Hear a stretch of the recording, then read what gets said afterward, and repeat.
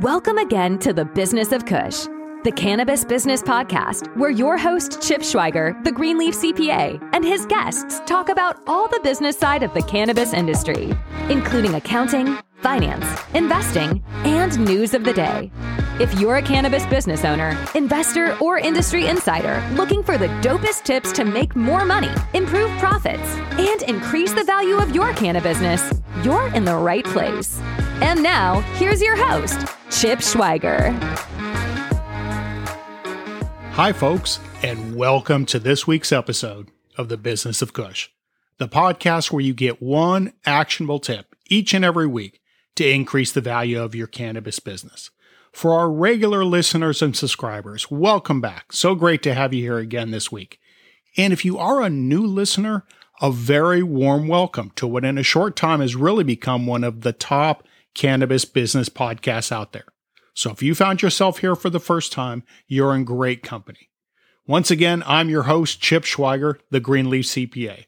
And if you've listened before, you know that I'm that guy who's made it his mission to see you and your cannabis business grow. Each week, our goal is to support you by bringing 28 years of experience in public accounting and corporate finance to you, the cannabis entrepreneur.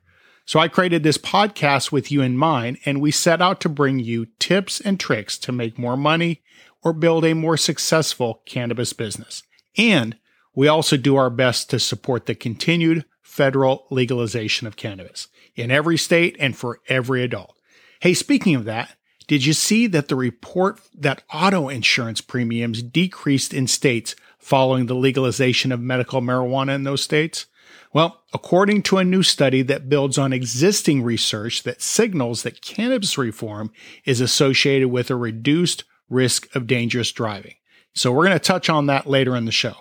But first, I want to talk about your cannabis business and its growth. You know, most every cannabis business starts small. It's you and maybe a few investors realizing your dream of starting up a new cannabis business, maybe in a state that just went legal.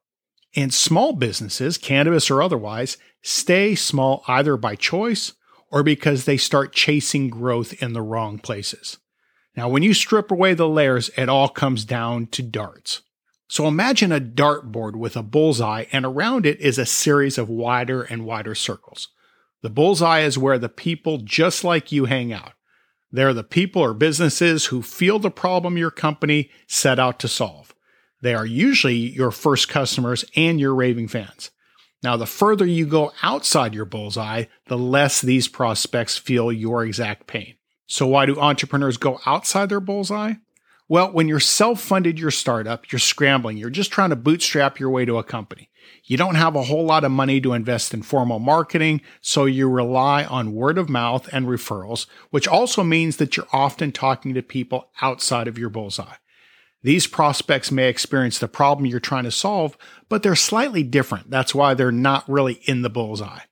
They like your product and service, but maybe they want a tweak to it. So they want a customization or a different version.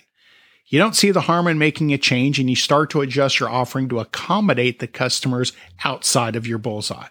So your new and slightly outside of the bullseye customer tells her friends about how great you are and how you're willing to listen to your customers, and she refers a prospect even further outside your bullseye who again asks you for another tweak. Now, making these changes to your original product or service to accommodate customers outside of the bullseye seems innocent enough at the time, but eventually that's what undermines your growth. Now, why? Well, to grow a business beyond your efforts, you need to hire employees or you need to build technology that can do the work. As humans, we are usually lousy at doing something for the first time, but can master most things with enough repetition. So think about a teacher teaching a toddler how to tie his shoes, right? The first few attempts are usually pretty rough. It's a new skill and their tiny hands have never made that bunny ears bows before, so you break it down for the child and you show them how to master each step. Now that can take weeks and eventually they get it though. As adults, we don't even think about tying our shoes. We've mastered the skill by repetition. The same is true for your employees, and they need time to truly master the delivery of your product or service. Every time you make a tweak for a new customer outside of your bullseye, it's like changing the instructions on tying your shoelaces. It's disoriented for everyone and leads to substandard products and services, which customers receive and are less than enthusiastic about. Having unhappy customers often leads the owner to step in and quote unquote fix the problem, right? While some founders can indeed create the customized product or service for their new outside of the bullseye customer, they are making their company reliant on them in the process. And a business reliant on its founder will stall out at a handful of employees when the founder runs out of hours in the day. Now, the secret to avoiding this plateau and to continuing to grow is to be brutally disciplined in only serving customers in your bullseye for much longer than it feels natural. Now, when you want to grow, the temptation is to take whatever revenue you can, and I get it. But the kind of growth that comes from serving customers outside of your bullseye can really be a dead end. Now, there are a few other reasons why your business growth can stall. Quite frankly, sometimes there's just plain old lack of business growth opportunities. I mean, some businesses just aren't made to scale. So when I first started consulting with cannabis business owners, many didn't understand this fact, and I probably, quite frankly, didn't fully appreciate it. But a cannabis business in a little area is never going to be a multi-million-dollar business, no matter how hard the CEO works. Either there's not enough customers in that geographic area, or there's too much competition, and the business is so labor-intensive that scaling is virtually impossible. I think the important analogy here is to make sure you aren't trying to win the Super Bowl with a pee-wee football team. Now, when I say this, sometimes people argue the point. For example, they may tell me that they can expand into other areas or maybe franchise into other locations. And of course, I'm not saying that there aren't many ways to scale a business, but some businesses are simply easier and less risky to scale than others are. Now, another factor we see is boredom. Yep, that's right. It's amazing how many of us get bored. We get bored with our marketing, with our product, and with our niche. Our boredom causes us to cancel marketing, taking our eye off the main business and onto some new exciting startup. They put business growth on the back burner to try out the latest shiny object. So want to sell and jump into a new exciting niche where every prospect says yes and sales come easily and banking is easy and there's no 280E to deal with? I get it. I'm not immune to those feelings either, and I can assure you that. But making changes because we're bored is insanity. If you have an ATM that's spitting out $100 bills, why would you try to rewire it? This is what people do when they're marketing or when they take their focus off of the main cash cow business. I can't tell you how many times I've heard someone say that they're stopping what's working because they want to try something new, and it's just crazy talk. And I think a third additional reason business growth stalls is people. If you read the crap that comes from some consultants, you'd think that every cannabis business is making tons of money overnight, that they just open their doors and the crowds are starting to come and they're knocking down their doors. While I do know people I could describe that way and who are making tons of money right out of the box, they're generally the exception and not the rule. It would seem to be like pointing to a group of billionaires and selling thousands of products with this promise. Just go buy this product and you too can be a billionaire. Now, in almost any business, it takes employees or at least outsourced labor to grow. So if you've stalled, it might be because you need to invest in another employee or two to kickstart the growth. And look, I get it. When you invest in employees, your payroll becomes bloated and short-term profits go down and it's risky. But guess what? You're a business owner.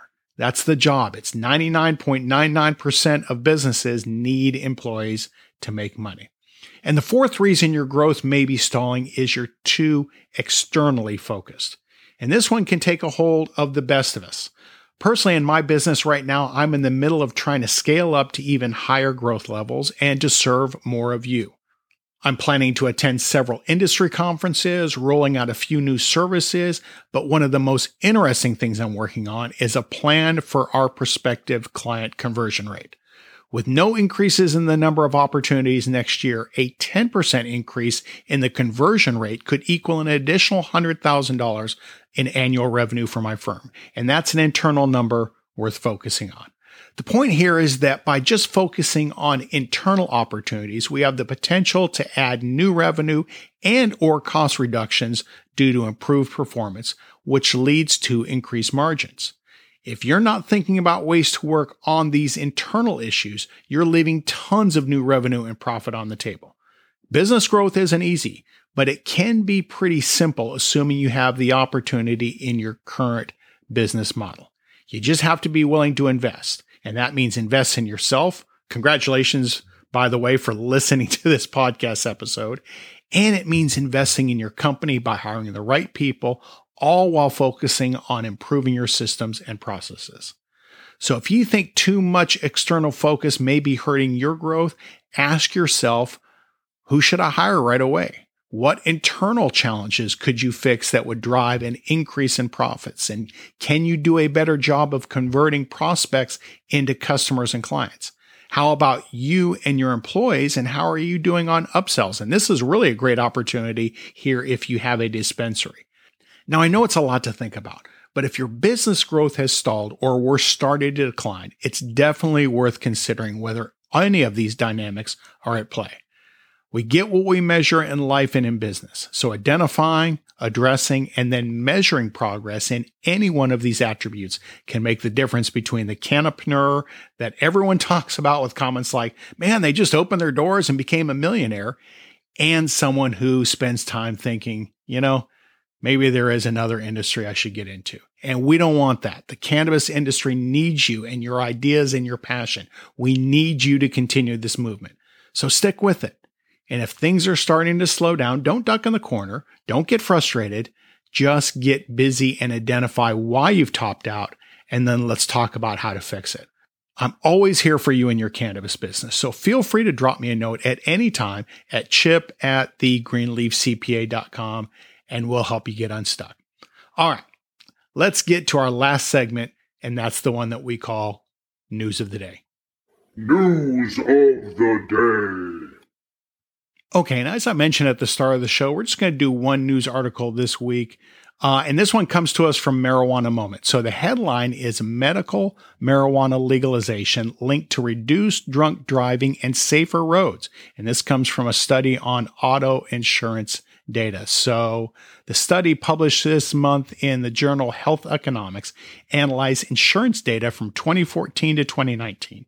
And it found that premiums dropped by $22 per year on average after states enacted legalization. And the study authors think that they may have something to do with reduced drunk driving in those states, signaling a possible substitution effect whereby people switch from alcohol to cannabis. So a $22 premium reduction might not seem significant on its face, but the reason for that decline is why it's so important. Access to medical cannabis seems to be linked to a better road safety, which translates into significant cost savings, both collectively for people paying insurance premiums and overall for health-related expenditures related to auto accidents.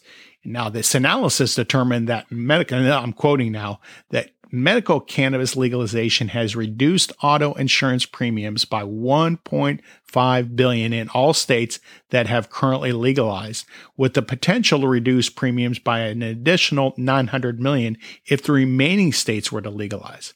So that's a combined total of $2.4 billion in potential payment reduction for drivers under nationwide medical cannabis access.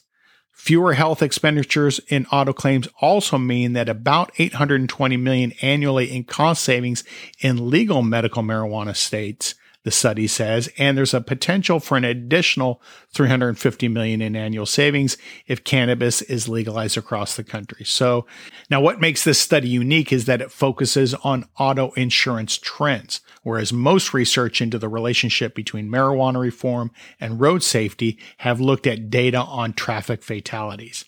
So this will be something I think that's interesting to continue to look at. I think that the prohibitionists out there are obviously will not want to see this information because it doesn't further their goal. But for those of us in this community, I think this makes a lot of sense, right? And a separate recent study found that states that have enacted legalization are actually seeing less driving under the influence of marijuana than states that have maintained criminalization. So again, one more reason, as we've talked about many, many times on this show, one more reason to take seriously the legalization, federal legalization, full legalization of cannabis. Hey, quick question for you. Are you liking what you're hearing on the Business of Kush? Well, if so, please consider dropping us a note at our website at bizofkush.com. Now, if you do go there, you'll see that we've got every episode with the show notes and a place for you to ask questions or provide feedback on what you'd like to hear more of. This show is for you, so if you're stuck on something in your cannabis business, let us know and we'll help you dig into it. So head on over to bizofkush.com and please drop us a note. And even if you just want to say hi, we'd love to hear from you, either in a comment or you can leave us a voice message while you're there. And also just one last reminder, we're on Facebook, we're on Instagram, and we're on Twitter. And all of them are at bizofkush. So let's connect. And with that, we're done for this week. Thanks again for investing some of your time listening. I know that there's a lot of information out there. So we'll continue to do our best to serve this community by bringing you the right stuff so that you can keep growing and keep growing. Look forward to you joining us again next week. We'll see you. You've been listening to The Business of Kush, the podcast for cannabis business owners, investors, and industry insiders. If you've enjoyed today's episode, please subscribe to this podcast. It's easy to do by clicking on that subscribe button or follow button. And you can also follow us on social media at BizOfKush or visit us on the web at www.thegreenleafcpa.com/listen. We'll catch you in the next episode. And thanks again for listening to The Business of Kush.